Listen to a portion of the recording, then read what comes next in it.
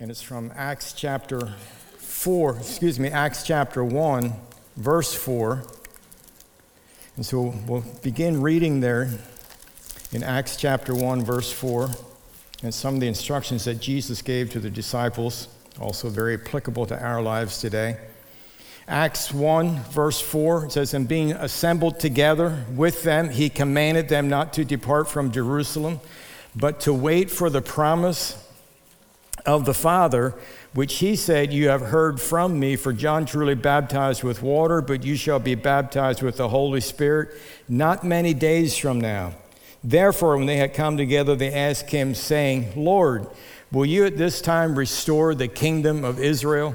And he said to them, 'It is not for you to know the times or seasons which the Father has put in his own authority, but you shall receive power when the Holy Spirit has come upon you, and you shall be witnesses to me in Jerusalem and in all Judea and Samaria and to the ends of the earth.'" So we have a command here from Scripture in verse 4, a promise of the Holy Spirit coupled with a command that is to wait in Jerusalem, and basically you're to wait until you receive the baptism of the Holy Spirit, receive the power of the Holy Spirit, and when you receive this power of the Holy Spirit, you shall be, in verse 8, you shall be witnesses to me in Jerusalem. So we looked up the word charge and gave some different meanings of it. And of course, the one we're probably the most familiar with is charge as into adding electrical charge to a battery, to charge your batteries, whether it be your computer devices, your cell phones, or just whatever, all types of things we have today. Lots of power tools today. Almost all power tools are charged with a battery, operated by batteries that need to be charged. Your car this morning, whether you realize it or not, your battery needed to be charged in order for your car to start and get over here. And if you have a Prius, your batteries needed to be charged in order for you to get here. And so, but anyway, you get the idea. So the idea is your batteries, whatever operates with a battery, powered by a battery, the battery needs to be charged in order for that device to function and to operate correctly. So that's one of the meanings of being charged. In the spiritual realm, it has to do with being charged up spiritually, having our spirits built up. And Jude, he talks about having build up your most holy faith by praying in the Holy Spirit. So the idea is that you keep yourself built up in the faith, and you do so by praying, you do so by hearing the Word of God, being a doer of the Word of God, and keeping yourself built up. So charge, to load with something, to add an electrical charge, but it also can mean to give a charge as a duty or to give a command, such as being commissioned. And again, so in the Scriptures, we are to wait in Jerusalem, receive the fullness of the Spirit, be charged, be filled with the Spirit to be a witness. Then also we have what's known as the commission in Matthew chapter 28 and in Mark 16, where Jesus said that we're to go into all the world and to proclaim the gospel. So that's a charge to go into all the world. Now, for those that may be in rebellion to all of the above, you may have experienced having been charged from a legal sense. And we don't want to get into that aspect of it, but you don't want to be charged with a crime.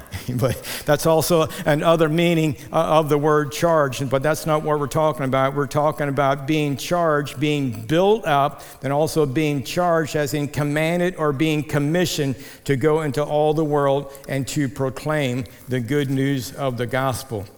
So that was our emphasis on the first week, and also to eliminate things in our lives that are draining our batteries unnecessarily. There's a lot of open apps, there's a lot of distractions, there's a lot of confusion going on in our world around us that are draining our batteries, and we need to learn to be wise and to shut things down and to turn things off that need to be turned off and shut things down that need to be shut down, and so that your batteries are not drained unnecessarily, so that you can have a longer shelf life with your battery. You can be built up, you're not always running out of juice, running out of energy.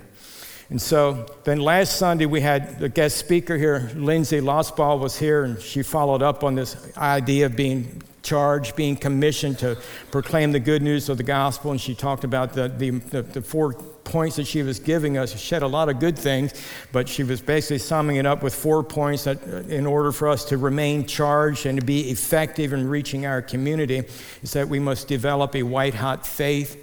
Also talked about the importance of not being afraid as a community, as a church, to ask the hard questions. And number 3 was that we must learn to be a resilient minority. We are a minority, but we are a resilient minority. We're not pouting about it, but we know that we have God on our side. Then also to have a renewed commitment to the lordship of Christ as King, not trying to reap all the benefits of the kingdom, but not wanting anything to do with the King himself. So today I'd like for you to have your Bibles with you. If you would turn to the book of Colossians chapter 4. There's a charge in there that the Apostle Paul gave to the church at Colossae. Matter of fact, the whole book is basically informing them of who they are in Christ. And in the first 2 chapters, and chapters 3 and 4, giving them a charge on how to apply the principles of who they are in Christ and how to conduct themselves among, he uses the term here, outsiders. I'm always a little bit hesitant to use the word outsider as a meaning people that are not born again Christians, because in the culture that I grew up in, anybody that was not Mennonite was an outsider. You know, it was not uncommon for in conversation talking about someone, the question would come up, well, are they one of us? You know, so it was it was a very tight-knit group, and it was very important that we all stay within that we remain on the inside and not get messed up with affiliating with the outside too much. So anyway, that's just a little side note there about my culture, but that's why I sometimes hesitate using this terminology, but it's in the scripture, and I don't necessarily think it's offensive. It just brings back flashbacks to me of my culture. So in Colossians chapter 4, let's look at verse 5 and 6. Colossians 4, verse 5 and 6. And we have this, I'm going to read it from the New King James, but then we also have it from the Message Bible, which I think will be up on the screen. I'm not sure if they have it in the Message translation or not, but we're going to have it. So in the New King James, Apostle Paul, writing to the church of Colossae, says, walk in wisdom towards those who are outside, meaning those that are not Christ followers. They haven't received Jesus Christ yet at this time. Redeeming the time. Then in verse 6, it says, let your speech always be with grace, seasoned with salt, that you may know how you ought to answer each one. Now in the Message Bible, verse 5 and 6, it says, use your heads as you live and work among outsiders. Don't miss a trick. Make the most of every opportunity. Be gracious in your speech. The goal is to bring out the best in others in conversation, not put them down, not cut them out. So you hear the heartbeat in there, and you hear Paul's passion in there about, okay, church at Colossae, I'm writing this letter to you from my prison cell, but I'm writing this to you. I want you to know that, yes, this faith that you have in following Jesus Christ as your Lord and Savior, it's new to the culture. You know, when this was being written, this was new. It was and also they were a minority. And so there was a lot of temptation to abandon when persecution would come. There would be a lot of temptation to abandon their newfound freedom in Christ and go back to what they knew and what was more comfortable and what was probably more acceptable among the culture. But he's encouraging them not to allow their status of who they are as born-again Christians, Christ followers, and a minority, not to allow them to become fearful of the culture. And that's what we heard a lot of last week from Lindsay, that we don't need to be fearing the culture, but rather we need to be wise, and we need to be educated, and we need to be fully charged, and we need to be fully present in walking with God, and to not miss a trick, but to walk in wisdom towards those who are outside. There's a couple other scripture verses that make reference to outsiders. One of them is 1 Thessalonians chapter 4 and verse 12, where we are to walk properly towards those who are outside. And then in 1 Timothy chapter 3 and verse 7, it says that we must have a good testimony among those outside. And so that's the key, I think, for us to, to me, it's the guardrail. It's the guardrail for my life, and perhaps you can make it a guardrail in your life as well, that it's my responsibility and it's our responsibility to always make sure that we are walking properly towards those who are outside, and that we must have a good testimony among those who are outside. Because the persecution and the ridicule and the criticism, it comes from the outside. Now, I know a lot of the stuff can come from the inside as well, but really, our goal and our aim needs to be fully present, fully charged, and to be a good testimony among people that have not yet accepted Christ as their Lord and Savior. A good testimony. Well, what might a good testimony look like among someone that's not born again? All kinds of things that we can come up with and say that would be a good testimony. Perhaps the question should be phrased, what would be a bad testimony to someone that's not born again? Okay, you don't want to talk about that. Okay. Is there anything you want to talk about this morning? We learned last week we're supposed to ask the hard questions, right? I'm just playing with you. So the Colossian church that Paul is writing to, again, is as a minority in a hostile environment. They were to be concerned about the impression they made on their neighbors. The Colossian believers were not resentful. They were not resentful that they were marginalized in their society. They were not resentful whatsoever. We have no business being resentful. We have no reason to feel like we're being pushed into a corner and that we need to start fighting back, and we need to fight hard, and we need to fight ugly, and whatever they give to us, we're going to give back to them, they being those that are not yet Christ followers. But the people of the Colossian church, they fully believed that they had been given fullness in Christ, who is the head over every power and over every principality. Paul had written that to them in the previous chapter, in chapter 2. Matter of fact, chapters 1 and 2 of the book of Colossians talk all about their rights and their privileges and their identity as Christ followers. And so they fully believed that they had the fullness of Christ, that they were a chosen people, a special people. And it led them to look at the culture around them as outsiders, but not from a derogatory sense, but it led them to look at them, well, they're not born again, so they're on the outside, aliens to God's kingdom. And this theological viewpoint can be very dangerous. And I see it today as many times from a dangerous standpoint. And it can be very dangerous when it leads to a false sense of privilege. A false sense of privilege that would shut the door, a false sense of privilege that would shut the door on those on the outside rather than opening the door and welcoming them in to a conversation about what we believe.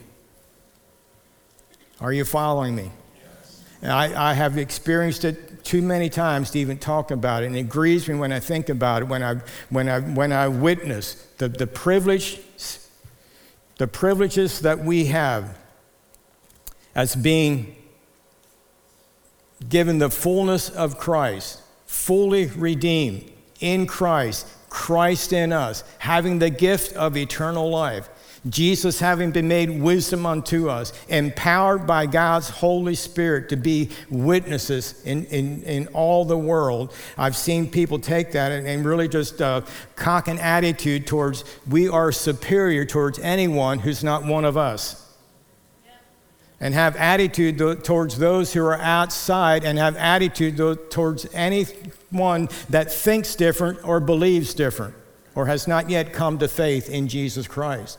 And that's not what it's all about. I mean, yes, thank God we are a privileged people. We are a chosen generation. We're called out of darkness to show forth his marvelous praises. That's what it's all about, as being Christians. And we have a right and we have a calling and a responsibility to gather as we're gathering this morning, to come together and to worship together and to encourage one another, to be followers of Christ and to pray for one another. We have that responsibility, but never allow this theological viewpoint of who we are in Christ, never let it lead to a false privilege that closes the door. Notice, when you think you are so spiritual that it shuts the door on conversation of outsiders, then you're not understanding it properly. So you are privileged, but you're not privileged to the point that you can snub other people. The door needs to be open. And our hearts need to be welcoming. It's vitally important that as a church, we learn to blend the wisdom of God with a sense of reckless urgency that exhausts every opportunity to reach unbelievers.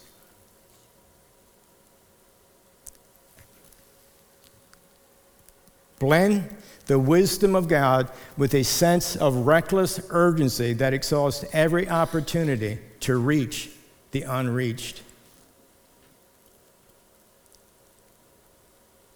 I shared with you on March 3rd when I opened this series, I think at the closing of the message, I don't know if it got on the recording or not, but I remember at the end of the message when I was introducing that Lindsay would be here the following week, I mentioned to you that last week when Lindsay being here, today and next Sunday would be some of the most important messages that you've heard from Grace Church in a long time. And it's going to be very significant in the way that Grace Church pivots in reaching the next generation.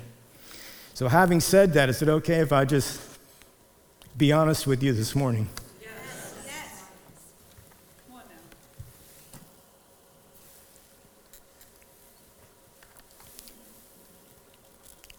The teachings of Jesus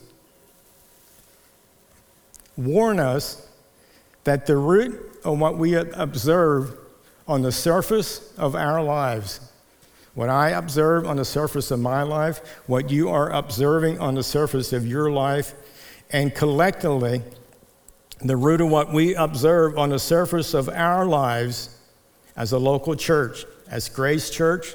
We're not talking about other churches. We're talking about Grace Church today, all right? The very root of what we observe on the surface of our lives and of our church is our heart. Various scriptures where Jesus talked about what comes out of the mouth. You know, it's the heart. It's always, everything comes forth from the heart. And so it's the heart of man. So what we are seeing or what we are not seeing has to do with the condition of our heart. Are we in agreement so far? Yes. Has to do with the condition of our heart. The condition of our heart shows through in whatever we say and whatever we are doing. The bottom line is, it's our heart that's being revealed. And the world, or those on the outside, have great discernment. They know what's real, they know what's not real. We have great discernment. We know what's real and we know what's not real. We know what's right and we know what's wrong. But it's our heart that really determines what is manifested in the surface of our lives. And the truth be told,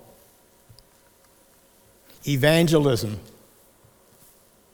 whether you like the word or not, reaching outsiders often fails to happen because of our innermost being. We really don't care that much about people that are on the outside of God's family. But Pastor Ray, I disagree with that. I even disagree with myself on that. I don't like admitting that. But yet, if it were true that I was really just burning with a desire to reach outsiders, I would be doing it. more frequently, not every once in a while, to try to tamper down my guilt. I would be passionate about reaching outsiders. I would purpose to become wise in reaching outsiders. I would make sure that my speech is becoming gracious towards outsiders, that I might walk in wisdom towards them, that I might have a ready answer for them. But it doesn't happen. Why is it not happening? As a man thinks in his heart, as we think in our heart, we get so busy, we get so consumed. I talked about my culture, how they were so consumed about on the inside. Are they one of us? Are they an outsider? Well, many times we're not much different than my culture. We still tend to be, kind of flock together with like-mindedness. And that, there's a time, a Sunday morning service like this, it's a time for like-mindedness to come together and to worship, to pray together, to worship together, and to be encouraged together in the Word of God. But when we leave here, the passion should be, I can't wait to get to my Bible study. I can't wait to get to church next Sunday. But the passion should be, I'm going to go out there and I'm going to walk in wisdom towards those who are outside, and I'm going to redeem the time in doing so, meaning I'm not going to be wasting any time. I'm going to walk in wisdom to my neighbors. I'm going to walk in wisdom to anyone in my family that is not yet accepted Christ. Students, you're going to walk in wisdom towards your classmates. Yes, you're a minority. Yes, there is much pressure, but there's a way of wisdom that you may not even have thought of yet. It's just that you'll find ways to sow the seeds that need to be sown. Your places of vocation can be very hard places. The language is completely vile, and it's just, the disrespect for anything Christ-like is just rampant.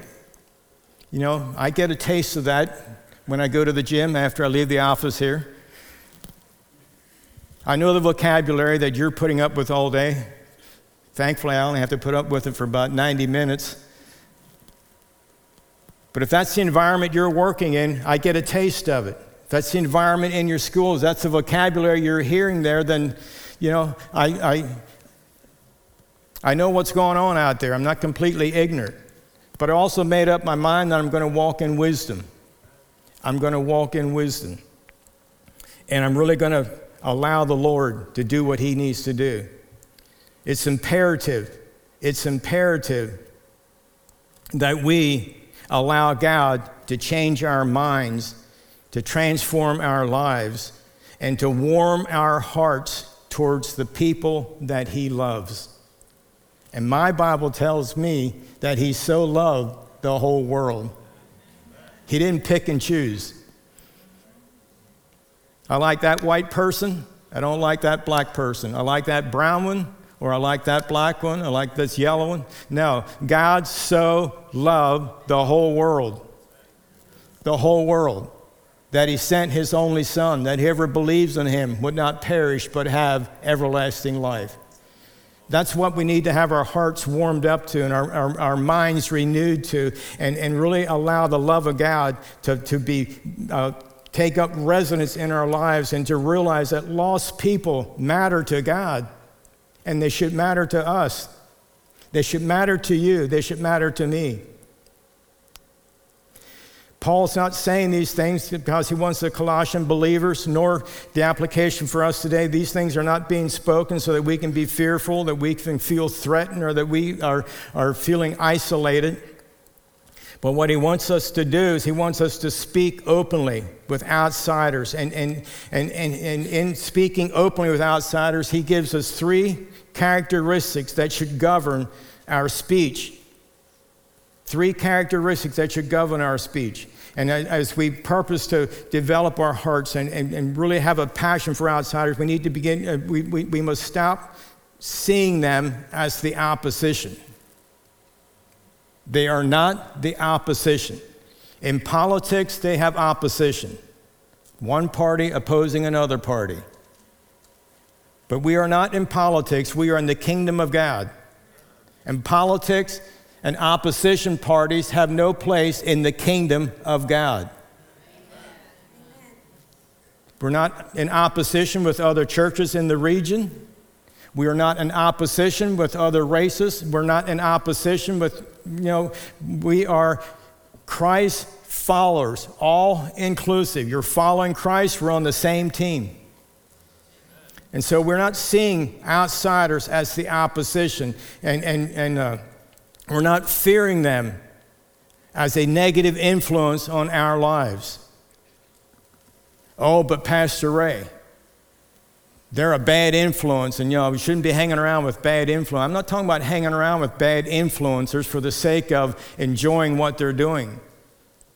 But I'm talking about hanging around with people and building a bridge that is secure enough for you to be able to present the gospel. Are you following me?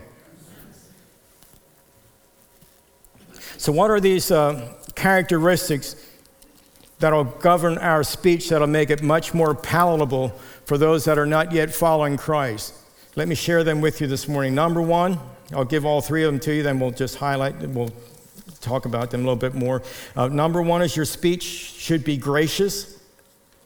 Your speech should be seasoned with salt, and your speech should be prepared.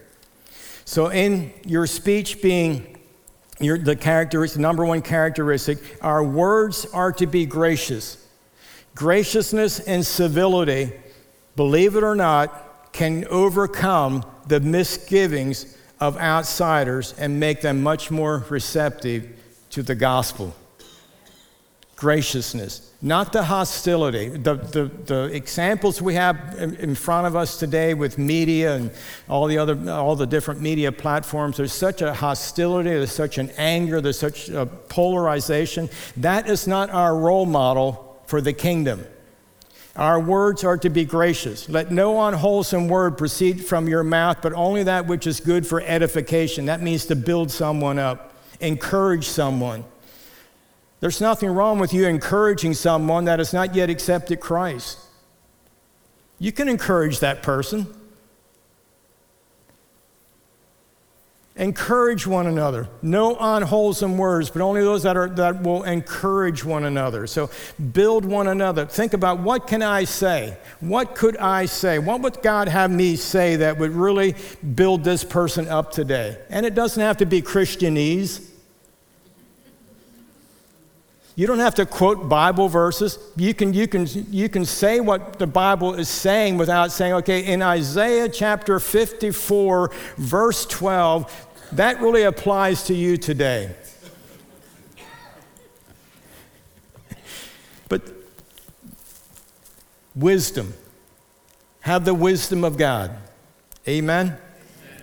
So graciousness and civility can overcome the misgivings of outsiders and make them much more receptive to the gospel. That's the goal, is to build relational bridges that will be secure enough to be able to eventually share the good news of the gospel.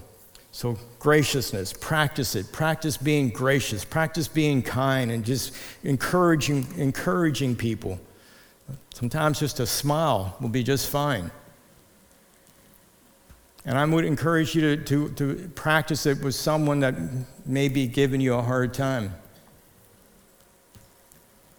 Someone that some personality or nationality or race or political viewpoint that is direct opposite of yours, and just purpose to start developing a friendship. Why are you so passionate about what you're so passionate about? Just ask some questions. But always be gracious. Always be gracious. Don't shut the conversation down before it even gets started. You're wiser than that. Walk in wisdom.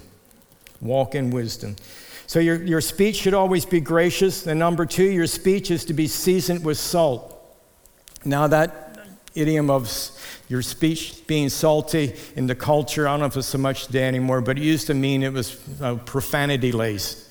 That's not what Paul is talking about. But what he is talking about, what it refers to, is that your speech should be witty, it should be amusing, it should be clever or humorous. Again, not just laced with Christianese, that people that aren't even Christ followers, they don't even understand the terminology. Let me talk to you about Jesus and how he made propitiation for your sin. It's like, perpetuation, what? Use normal, everyday, the common language of the person that you're communicating with, but let it be witty, amusing, and again, most often it will fit your personality. It's what is your personality? Don't try to be humorous if you're not a funny person. Where's Jeffrey Miller there? You didn't think that was funny, did you? Most of us did. But anyway.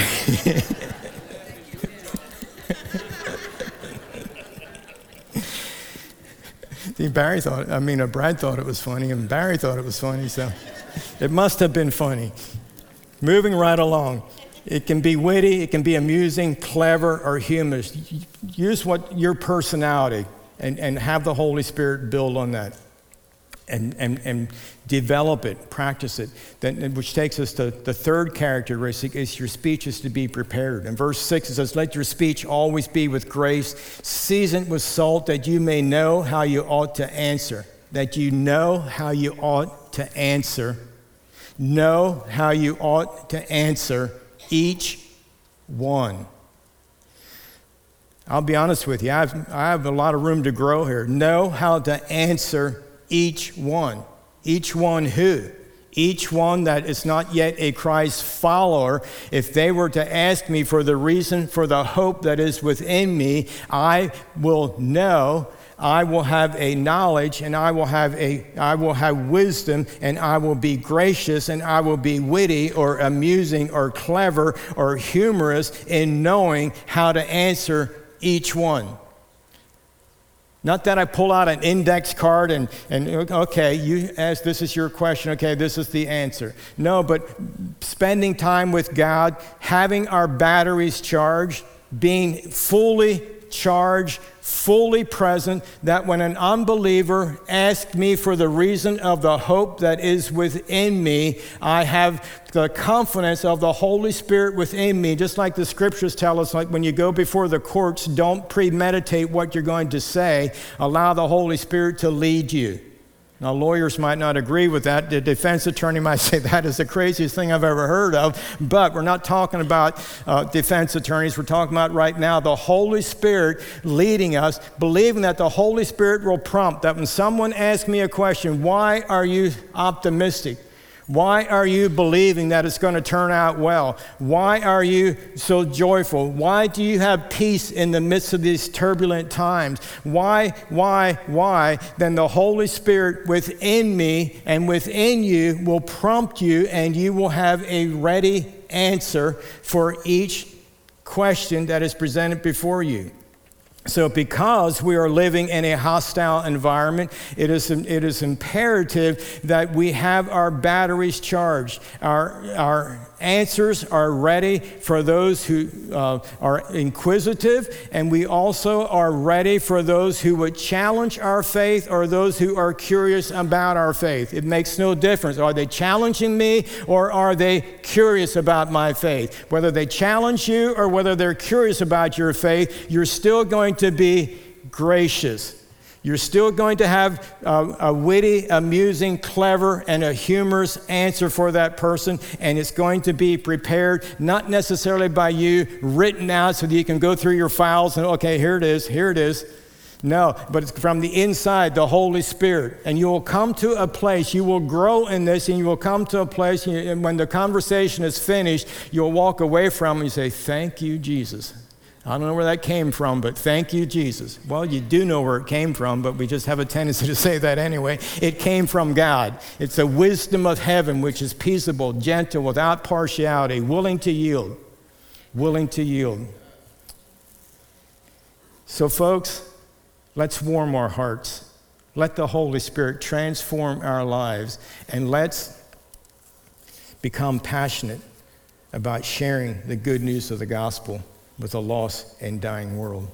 In Colossians chapter 1, verse 9 through 11 is a a prayer that I want to pray for us in closing today. I encourage you to look at this prayer on your own and just change. You can make this a personal prayer, apply it to yourself. But it goes like this. Just receive this as a prayer, because I'm going to read it as a prayer. I'm going to read this as I would encourage you to read it for yourself or for your family or for the Grace Church. For this reason, I also, since the day that I heard it, do not cease to pray for the family at Grace Church and to ask that we all be filled with the knowledge of your will, in all wisdom and in spiritual understanding, that we all may walk worthy of the Lord, fully pleasing him, being fruitful in every good work, increasing in the knowledge of God, strengthened with all might according to his glorious power, for all patience and long-suffering with joy. Amen. Amen. So, Father, I thank you and I praise you for the family of Grace Church. I thank you and I praise you, Lord God, that you are for us, that you are not against us. And Father, it's my prayer that you stir our hearts, that you grip our hearts with a passion for being fully charged and to be willing to go where you are leading us, guiding us, and directing us. I pray for every student, whether it be in junior high, high school, or college, every young adult, every adult, whatever ages we are, Father, I thank you and I praise you, Lord God, that we will purpose to be prepared, to walk in wisdom, to be gracious, to be civil, in the name of Jesus, the name above all names. Thank you, Lord. Thank you, Father. In Jesus' name, name above all names. Amen.